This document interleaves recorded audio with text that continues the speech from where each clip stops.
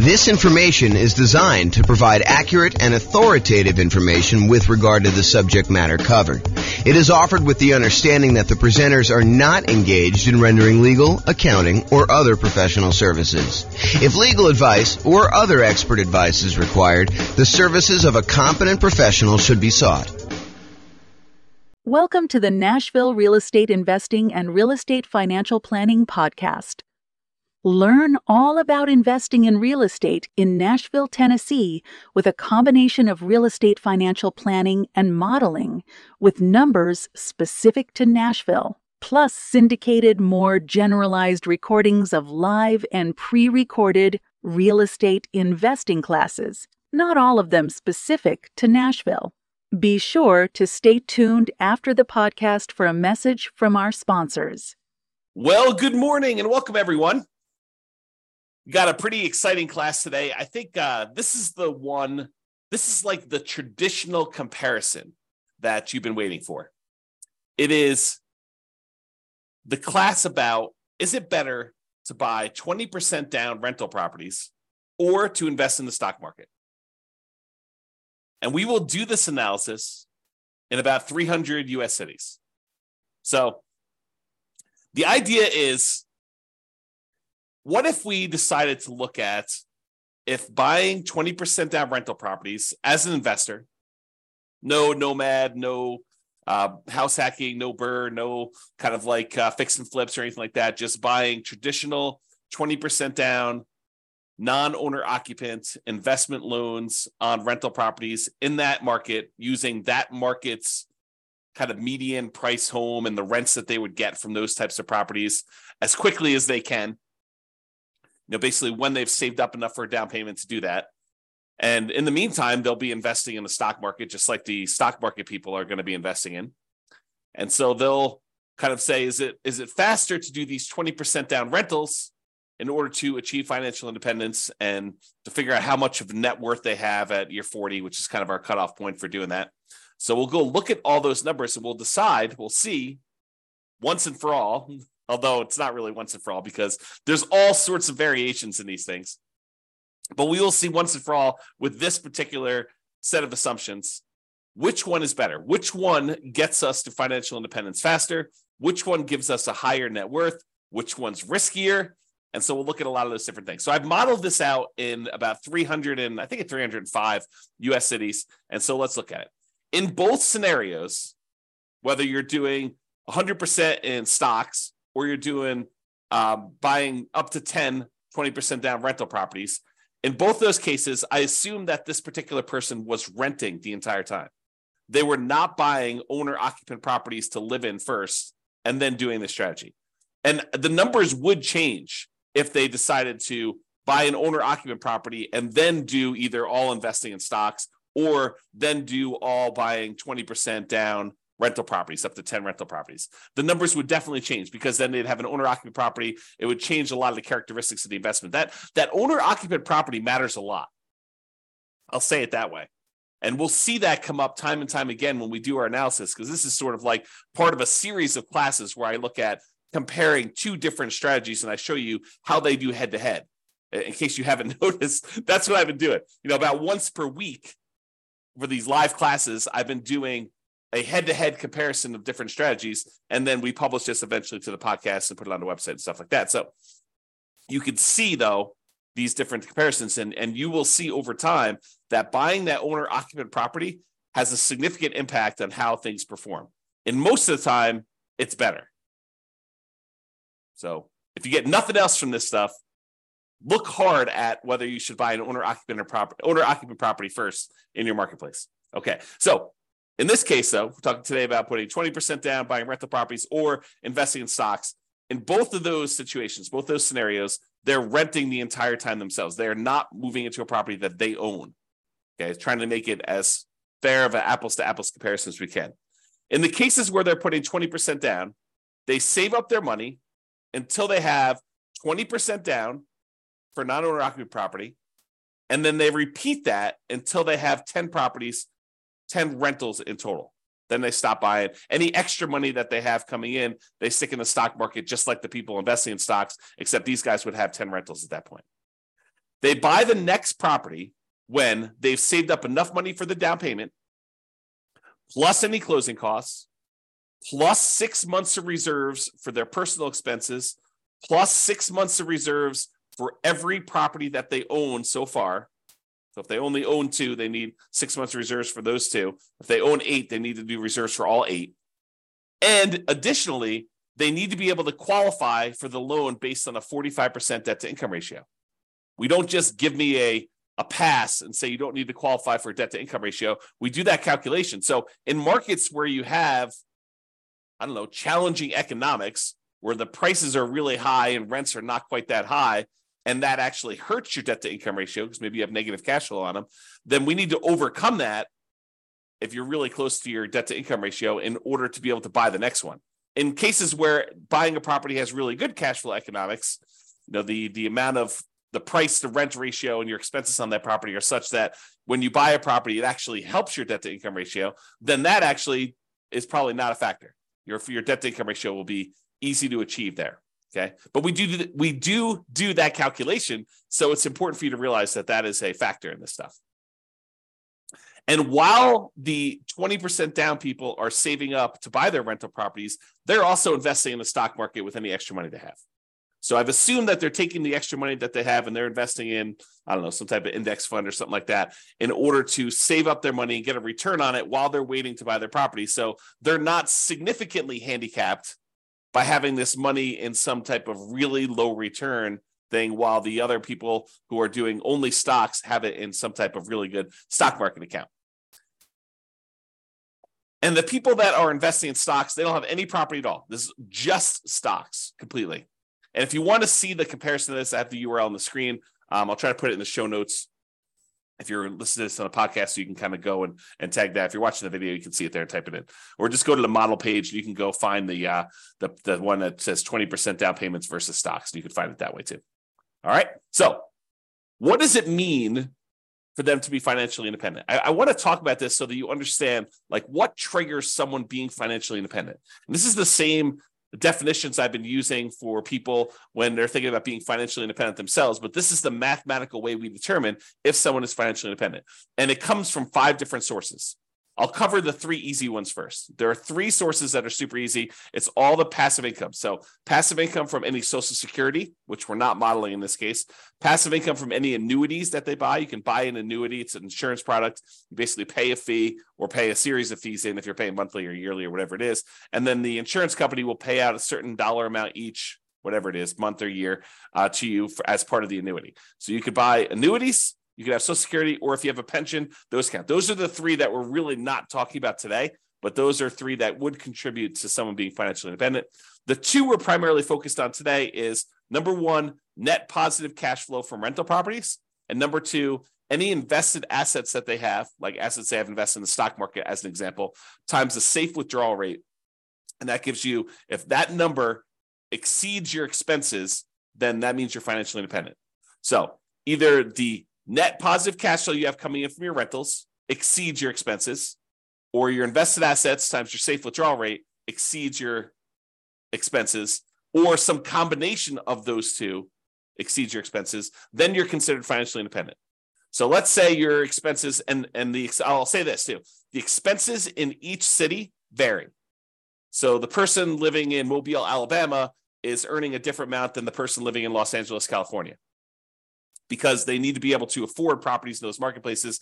And someone who typically works in Los Angeles makes more on average than someone who works in Mobile.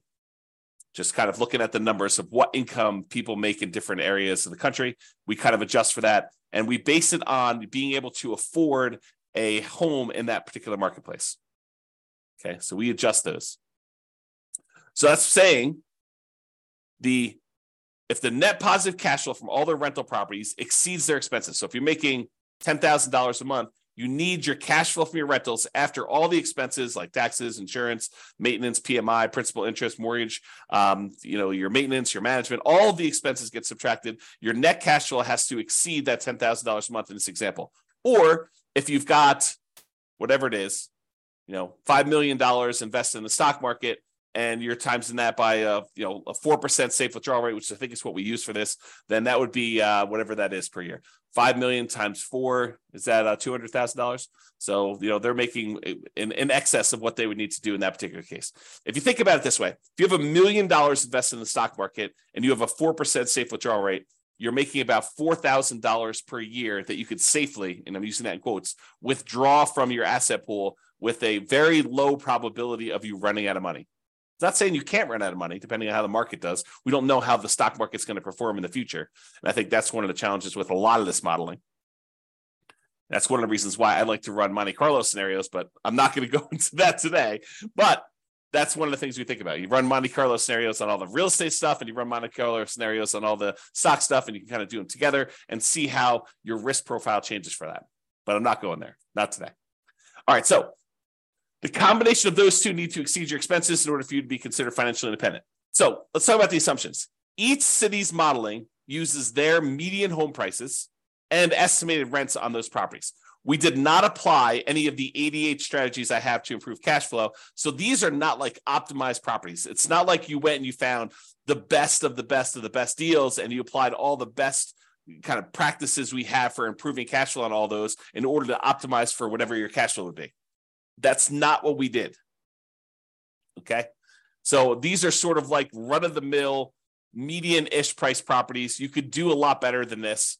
Kind of picking your things. And also, I would say I somewhat handicapped stock market. I think some people would argue the stock market has done better than what I used for my assumption, which was 7%. I use 7% per year in the stock market. Some people are like, well, James, that's really low. I mean, the stock market's obviously returned whatever you believe it to be.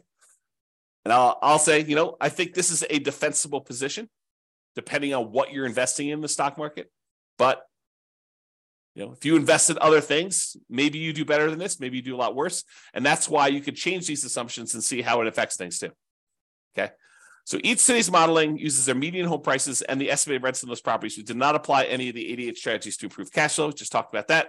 The job income, as I mentioned before, it does vary based on what city you're in so that you can afford a property in that marketplace. We didn't want you to be in a marketplace where you make so little that you can't afford a property in that marketplace. But then at the same time, in order to become financially independent, you need your kind of like assets to overcome your expenses now. So because your income is higher, you have a higher threshold to be considered financially independent. So even though we give them a little bit in higher income in that particular marketplace, we also penalize them a little bit, saying that they now need to overcome that number in order to be considered financially independent. So to those that are given more is required. Another way of saying that. Okay. We just started off in every one of the cases, whether they're buying stocks or they're buying 20% down rental properties, everyone started with just enough such that they would have had enough for a 5% down owner-occupant property with some closing costs. In other words, everyone starts with 7% of the price of a property in their marketplace. 5% plus a couple of percentage points for some closing costs. And if that number is below $10,000, we set a minimum of $10,000. And this is true even though they're not buying an owner-occupant property. But the reason we set it up this way is we are going to compare this to people that do buy an owner-occupant property. And so I wanted to be close to apples as we could. So they all start with money as if they could go put a down payment down and buy an owner-occupant property, even though in this particular case, they're not. They're 7% of the way toward their 20% down payment in the case where they're buying rentals, and they're 7% of the way in order to take that money and invest in stocks. They're not really going to buy a rental property, but they could if we do another strategy where we compare these. Okay. And then the interest rates, if they were going to buy an owner occupant, they'd be about 6.5. In this case, they're not. And if they're buying that 20% down properties, we assume the interest rate's about 7%. So it's pretty close to where we are today, although, and I could change these, but right now we are using 7%. And if they change a little bit, we can go through and we could change all of them and rerun all the scenarios. The challenge is if I do this video now and you watch the video, if you go to the website for the modeling thing, I may have changed those numbers at some point in the future. And so what you're seeing on the models page may be very different than what we're talking about in this particular presentation. Okay. And I told you already before, they're earning 7% in the stock market per year. That's their rate of return. And they're earning that whether they've got a little bit of money in the stock market waiting to save up their down payment to buy rental properties, or they're only buying stocks, they're earning 7% per year. I also modeled this out over 100 years because sometimes I stopped at 60 originally, 60 years. And then I was realizing that some people were not financially independent by year 60 and that they were achieving financial independence just after that. And so I was like, well, where do you cut it off? I was like, I'll just go out to 100. People realize if they're 50 years old, they're probably not going to live to be 150, but they can at least see what the modeling looks like going out that far. And if you want to see all of my assumptions in detail, you can go to the realestatefinancialplanner.com/model in order to see that. MODEL, model. All right, so let's talk about it. I'm looking primarily at two metrics. Number one is how long did it take them to be financially independent and how much net worth they had. So let's talk about how long it takes them to be financially independent first. You might think, oh, James, this real estate stuff is obviously going to do better, and it's going to be better in every case. Well, you might be surprised to see that the investing in stocks, not buying real estate at all, is better in 75 out of the 305 cities that we tested in. So about 25% of the time, they achieved financial independence faster if they invested in stocks than if they invested in 20% down rental properties. And you're like, what are you talking about? Is that even possible? Yep. In 229 of the cities, 20% down was faster. They achieved financial independence. They got to the point where the income from their invested assets, whether that's net rent, net cash flow on all their rental properties after all expenses, or the income that the money that they have invested in this case, the stock market, times the safe withdrawal rate at 4%, with the sum of those two, whether they're heavily in real estate, they may not even have any stock market stuff or vice versa. But those two actually exceeded their living expenses, the expenses they have in those marketplaces. In 75 cities, it was faster for them to do the stock market. In 229 cities, it was faster for them to put 20% down. And in one city, it didn't matter. It was tied. They achieved financial independence at the exact same month. All right. Now, in the 20% down case, there were 22 cities, 22 out of 305, where they actually did not achieve financial independence by year 100. So over a 100-year period, they never quite got to the point where the cash flow in those properties exceeded their expenses in that city, which is pretty interesting, Now, again, we're not optimizing these properties. You could do better. And in fact, because you're not having to buy them in your city, you could choose a different city to do this in, city that has better economics, as an example.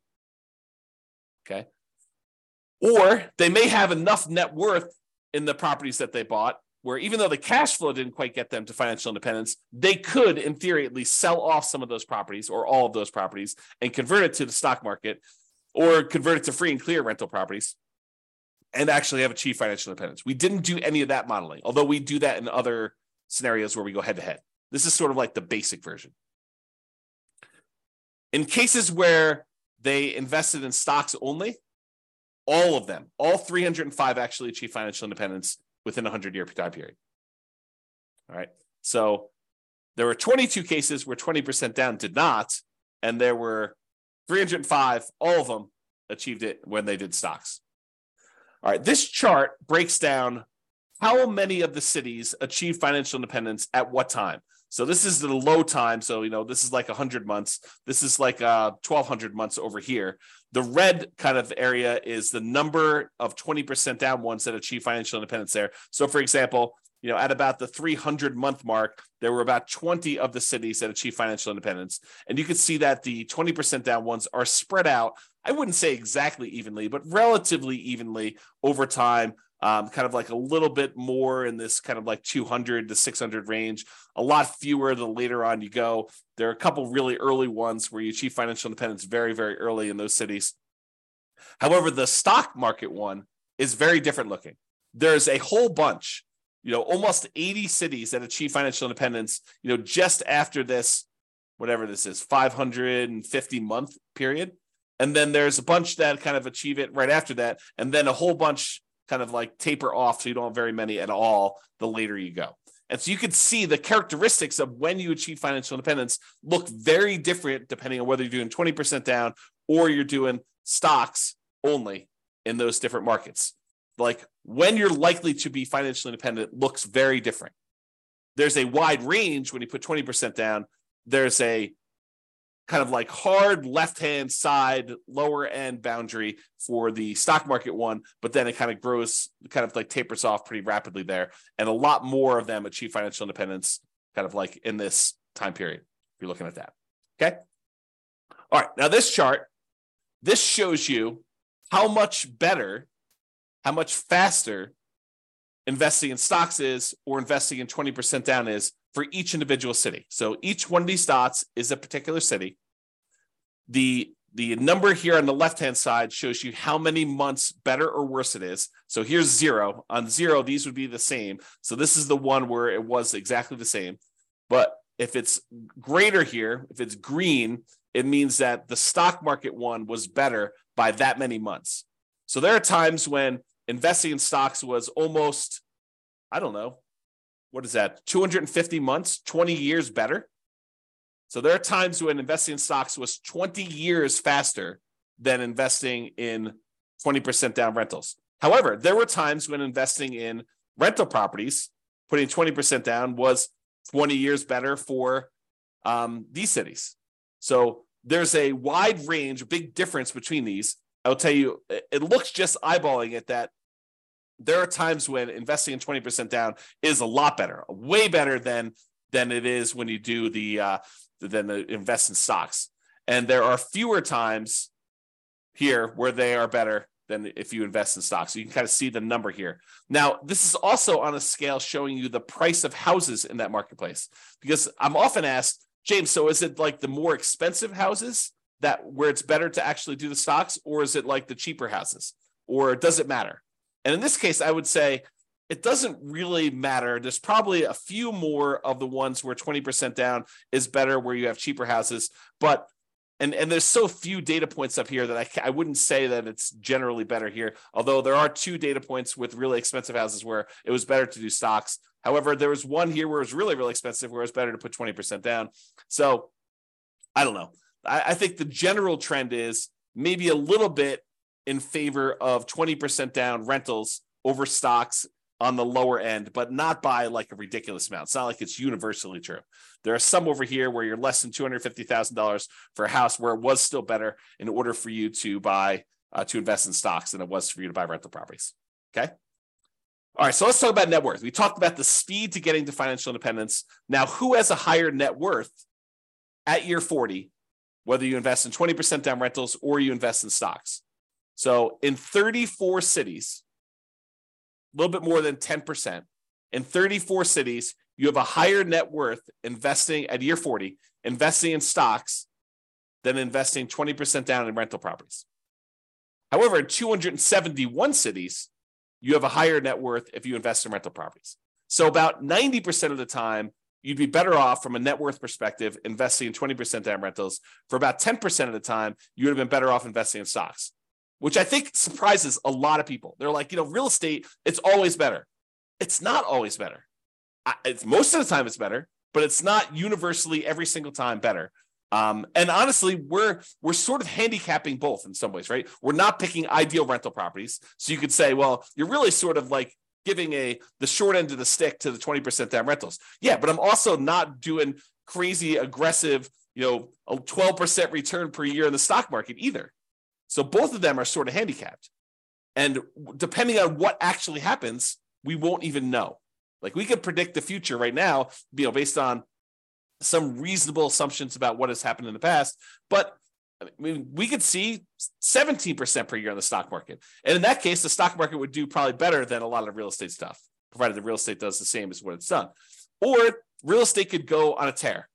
I mean, this last year, when interest rates have risen, it's been slowed down quite a bit as we try to get inflation under control. However, going back even before that, the last 5 years, where real estate prices have gone up like crazy, if that growth rate were to continue, yeah, real estate would look amazing. right? But we're not seeing this like ultra low interest rate environment where we're seeing 3%, 3.5% loans on non-owner occupant properties, and property values going up 10% a year and rents rising almost in line with that. I mean, we're not seeing those things, and that is not historically over a very long period of time what has actually happened. So I don't think we could use those numbers and be kind of like reasonable about stuff, to be fair. So we're using very reasonable long-term numbers. I think we're using 3% per year for appreciation. Got to give you an idea. We're using current interest rates, current rents. Although I'm not an expert in every one of these markets. Maybe you go look at my assumptions for your particular city. And you're like, James, you're off. You're wrong on these numbers. Okay, fine. Reach out to me. Tell me what the right numbers are. We'll rerun them and do it. But it's only going to affect one of the cities. So a lot of these cities I feel pretty confident in. Maybe not every one of them. So there you go. So you kind of see there, and there were no situations where it was exactly the same net worth at year 40. Now, this is that same type of chart before where we show you how much better, and instead of showing you how many months better, now it's showing you how many dollars better it was in net worth at year 40, broken out by the price of houses in those marketplaces. The red dots, each dot is a city, by the way. The red dots are the ones where the stock market had a higher net worth, and the green dots are the ones where putting 20% down had a higher net worth. And the first thing I'll point out to you is the ones where you put 20% down, there were a lot more cases where your net worth was not just a little bit higher, but a lot higher. So you had a much higher variance, much higher range of how much better these strategies were. Sometimes putting 20% down was not like $500,000 better. It was like $10 million better. Significantly better. But the red ones, the ones where the stock market was better, those all are relatively small differences better. So, they might be better, but it might have only been better by, $500,000 as an example. And there are not that many of them, as we showed you before. Okay. Now, is this skewed toward higher price houses? Yeah, maybe a little tiny bit. The higher your priced houses, the better the stock market was than buying the rental properties. But there are some cases where doing the rental properties, 20% down rental properties, where you're putting, where you had really expensive properties, where those were better too. There's a couple of green dots at very expensive houses as well. It tends to look, just eyeballing this really roughly, that when you have low-priced houses and you're buying 20% down rentals, you tend to have a higher net worth than if you invest in the stock market. But there are exceptions to that. There's at least one right here where that's probably in the $200,000 to $250,000 range, and there's a whole bunch between $250,000 and $500,000 where it was better to actually invest in stocks. Okay. All right. There were 21 cases where even with 6 months of reserves for your personal expenses, 6 months of reserves for a rental property when you buy a rental property, that the cash flow is so ugly buying rental properties that you ran out of money. And those were all cases where you were buying rental properties. You never ran out of money if you were doing stocks. Okay. And in 284 cities, you didn't run out of money in any of those. Okay. But in 21 cities, there were ones where you ran out of money. Now, we did not apply any of the 88 strategies to improve cash flow. We did not cherry pick better deals. If you happen to be in a market where the cash flow is really, really, really, really ugly, you don't have to buy in your marketplace. If you're in a city where, every time you buy a property, it's negative $3,000 a month cash flow, maybe you go to a different city. That just seems obvious to me. Or maybe you do a different strategy. You don't put 20% down in those cases where you'd have significant negative cash flow, because the more you put down, the less negative cash flow you're likely to have. Okay, so there are 21 cities with my assumptions where we did run out of money in this case, and you can go drill down into each individual city to see how they compare. Look at your city and see. And this shows you like the ones where you were likely to run out of money. The red dots are the ones where you ran out of money, and it tends to be you have a much more likelihood of running out of money the higher the price point. So sorry for people in California where you have really expensive properties. Because I bet you, not all of them, but I bet you a lot of them are California. All right, so here's a summary of some things. And we do both average and median here to kind of show you the difference. See, the medians, when you take, like, for example, net worth, we take the highest net worth, we take the lowest net worth, we sort them in order, and then we look at the middlemost number. That's median. Or we take the stack of all the different net worths, we add them all up, we divide through by the number that we have, and that gives us an average. So when we look at the median net worth at year 40, when you put 20% down, is about $8.9 million. Squint really hard, it's about $9 million. Okay, so about $9 million when you put 20% down to buy properties. That's the middlemost number at year 40 for kind of net worth. Now realize these are in inflated 40 years in the future dollars. If we want to think about what that number means in today's dollars, it's about a third of that. So squint really hard, and it's about $3 million in net worth in today's dollars. Okay. In other words, $9 million 40 years from now will feel like having $3 million today. So if you have $3 million today, that's about what it will feel like to have $9 million 40 years in the future, just from inflation. So the 20% down has $9 million, 8.9. When you invest only in stocks, the median at year 40 is about $4 million. So it's almost $5 million difference in net worth. Better if you put 20% down. So on median, the middlemost one here was almost $5 million better if you put 20% down versus if you invested just in stocks. That's a significant difference. And if you look at average, the average for 20% down for net worth was almost 12 million versus just about 4 million for the stocks. So it's almost $8 million difference if you look at average. All right. Now, it's really clear that you didn't buy any properties when you invest in stocks. You have about 10 on average when you put 20% down, or on median, 9.8 on average. So there are some cases where you didn't quite get to 10 with the stock market, with the average one when you're looking at that. In terms of how long it takes, the months it takes in order to achieve financial independence, like the minimum target monthly income in retirement achieved, that's what MTMIR, wow, can't even say that, achieved means. When you put 20% down, you achieved your financial independence in about 509 months.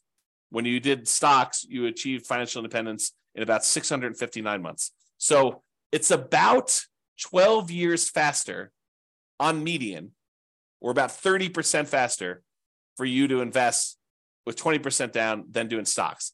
Now, when you look at averages, it's about 25% faster. And a difference of about, well, let's see what that's, probably 11 years. So it's 11 years faster for you to do 20% down on average for doing those. Now, as far as risk goes, what's riskier? Well, there are different types of risk, right? When you invest in stocks, you have all the different stock market risks. You have all the different risks associated with investing in companies in stocks. That's what stocks are, okay? When you invest in real estate, you have all the different risks associated with real estate. Market conditions, interest rates, things like that, rents, things like that, okay?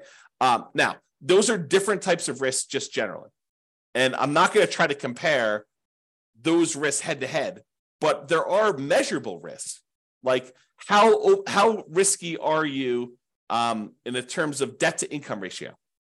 Well, when you're doing kind of like your debt to income ratio for investing in the 20% down rentals, your debt to income ratio is higher. It's more risky for you to invest in the 20% down than to invest in stocks. And the average debt to net worth, 47% on average compared to zero, or the average debt to account balance, 219.84% to 0%. So in other words, because you're taking on debt when you're buying these 20% down rentals, and you're not taking on any debt when you do the stock market ones, you will find that you are riskier doing 20% down than if you are not doing 20% down, than if you're not taking on any debt at all. Okay, so in general, it is riskier to put 20% down. All right. I think I've been talking about this idea throughout, but median property and rent. You could apply the 88 strategies we have to improve cash flow, to improve the numbers for the one that has rentals. we're basically using the median price properties and what rent might be on those properties in each market. You should be able to choose and do better than that. And I do model some of those improvements in the other scenarios that we run or the ones that we plan on doing videos for in the future. So you'll see the impact of that as we go, or go look them up now. There are a lot of them are available. Now, if you happen to be an expert in your local marketplace, you look at my assumptions and you're like, James, these numbers are off, go ahead and reach out to me and I can change them. And we'll change them and we'll rerun everything. Okay. Now, I'm not trying to find like the best case. I'm not trying to find the fact that you are a super deal finder and that you're able to find these ridiculously amazing, kind of like a really exceptional deals. What I want to find are deals where the typical real estate investor in that marketplace could do those deals. Where any investor comes in there, they could find a deal like what we're describing. I don't want to do like if you're like the top 1% of investors, you'll be able to uncover these deals. That's not reasonable. It's not a reasonable assumption for us modeling this long term. Okay. Now, again, if you were moving into these properties, you'd have to buy into your local marketplace. But you could say, hey, I'm in a marketplace where cash flow is really, really ugly buying here. Maybe I should go look at another market around me or another market out of state, and I could invest in those. We did not model that, even though we would probably choose to do that, right? In a lot of cases, we're looking at a market, we're like, this is really ugly. I don't want to voluntarily take on a property that has negative $3,000 in cash flow. Maybe I'll go put more down, change my strategy, buy properties free and clear, go to a different market. There are all these different things we could do where we're not really limited by voluntarily doing really bad investing, really unsavory, high negative cash flow investing in that marketplace. So it could be a lot better than what we're showing if we use some just really basic common sense stuff of changing our strategy or doing something slightly different or applying the strategies to improve cash flow or whatever we're doing there. And then obviously investing in stocks is not directly affected by which market you're in. However, it is indirectly affected by how much you ended up starting with, because if you're in a more expensive market, you end up starting with a little bit more money. The amount you're earning, so if you're earning more in a marketplace, you actually are setting aside more into the stock market investments, how much you're saving, and the criteria to be considered financially independent, because if you're in a more expensive market, your expenses are higher, so you need a higher hurdle to overcome to be considered financially independent. So all those things do factor in. I do take that into account. All right, so in conclusion, in our current market conditions, current prices, current interest rates, current rents in about 300 U.S. markets using what I would refer to as less than ideal median price to rent properties, putting 20% down tends to outperform investing in stocks in terms of net worth and speed to financial independence. The market does matter, though. In some markets, investing in stocks is faster, more profitable, and arguably better. Generally, investing in real estate tends to be riskier, whenever you measure risk with debt, especially. It's best if you look closer at your specific market and apply as many of the 88 cash flow improving strategies as practically possible to improve on your own personal implementation. And you can do that. Just go to realestatefinancialplanner.com/model, MODEL, and you can see your city and go drill down into we probably have a couple dozen up right now. I'm planning on adding till we get to about 100. Provided the server can handle that load. We'll see how it goes as I really ramp up and do a lot more of these, because realize we're not just doing one, we're doing 300 every time we add one. So it gets very large. The data sets get very large over time. All right, so that's all I got for you. I hope you enjoyed this presentation. This has been James Orr. Have a great day. Bye-bye for now. With home prices up, mortgage interest rates up, and rents up, but not quite enough to counteract the higher prices and interest rates, cash flow on rental properties in Nashville is harder than ever. Book a call with the Real Estate Financial Planner to apply our proprietary 88 strategies to improve cash flow on your rentals. See the show notes for a link to schedule your call and improve your cash flow today. If you're a real estate agent, lender, or professional in Nashville that wants to help our real estate investor listeners, consider reaching out to learn about collaboration opportunities with this podcast. We'd love to add more value to our listeners by having you assist our investors buy, sell, and finance their real estate investments. See the show notes to schedule a call to discuss collaboration opportunities.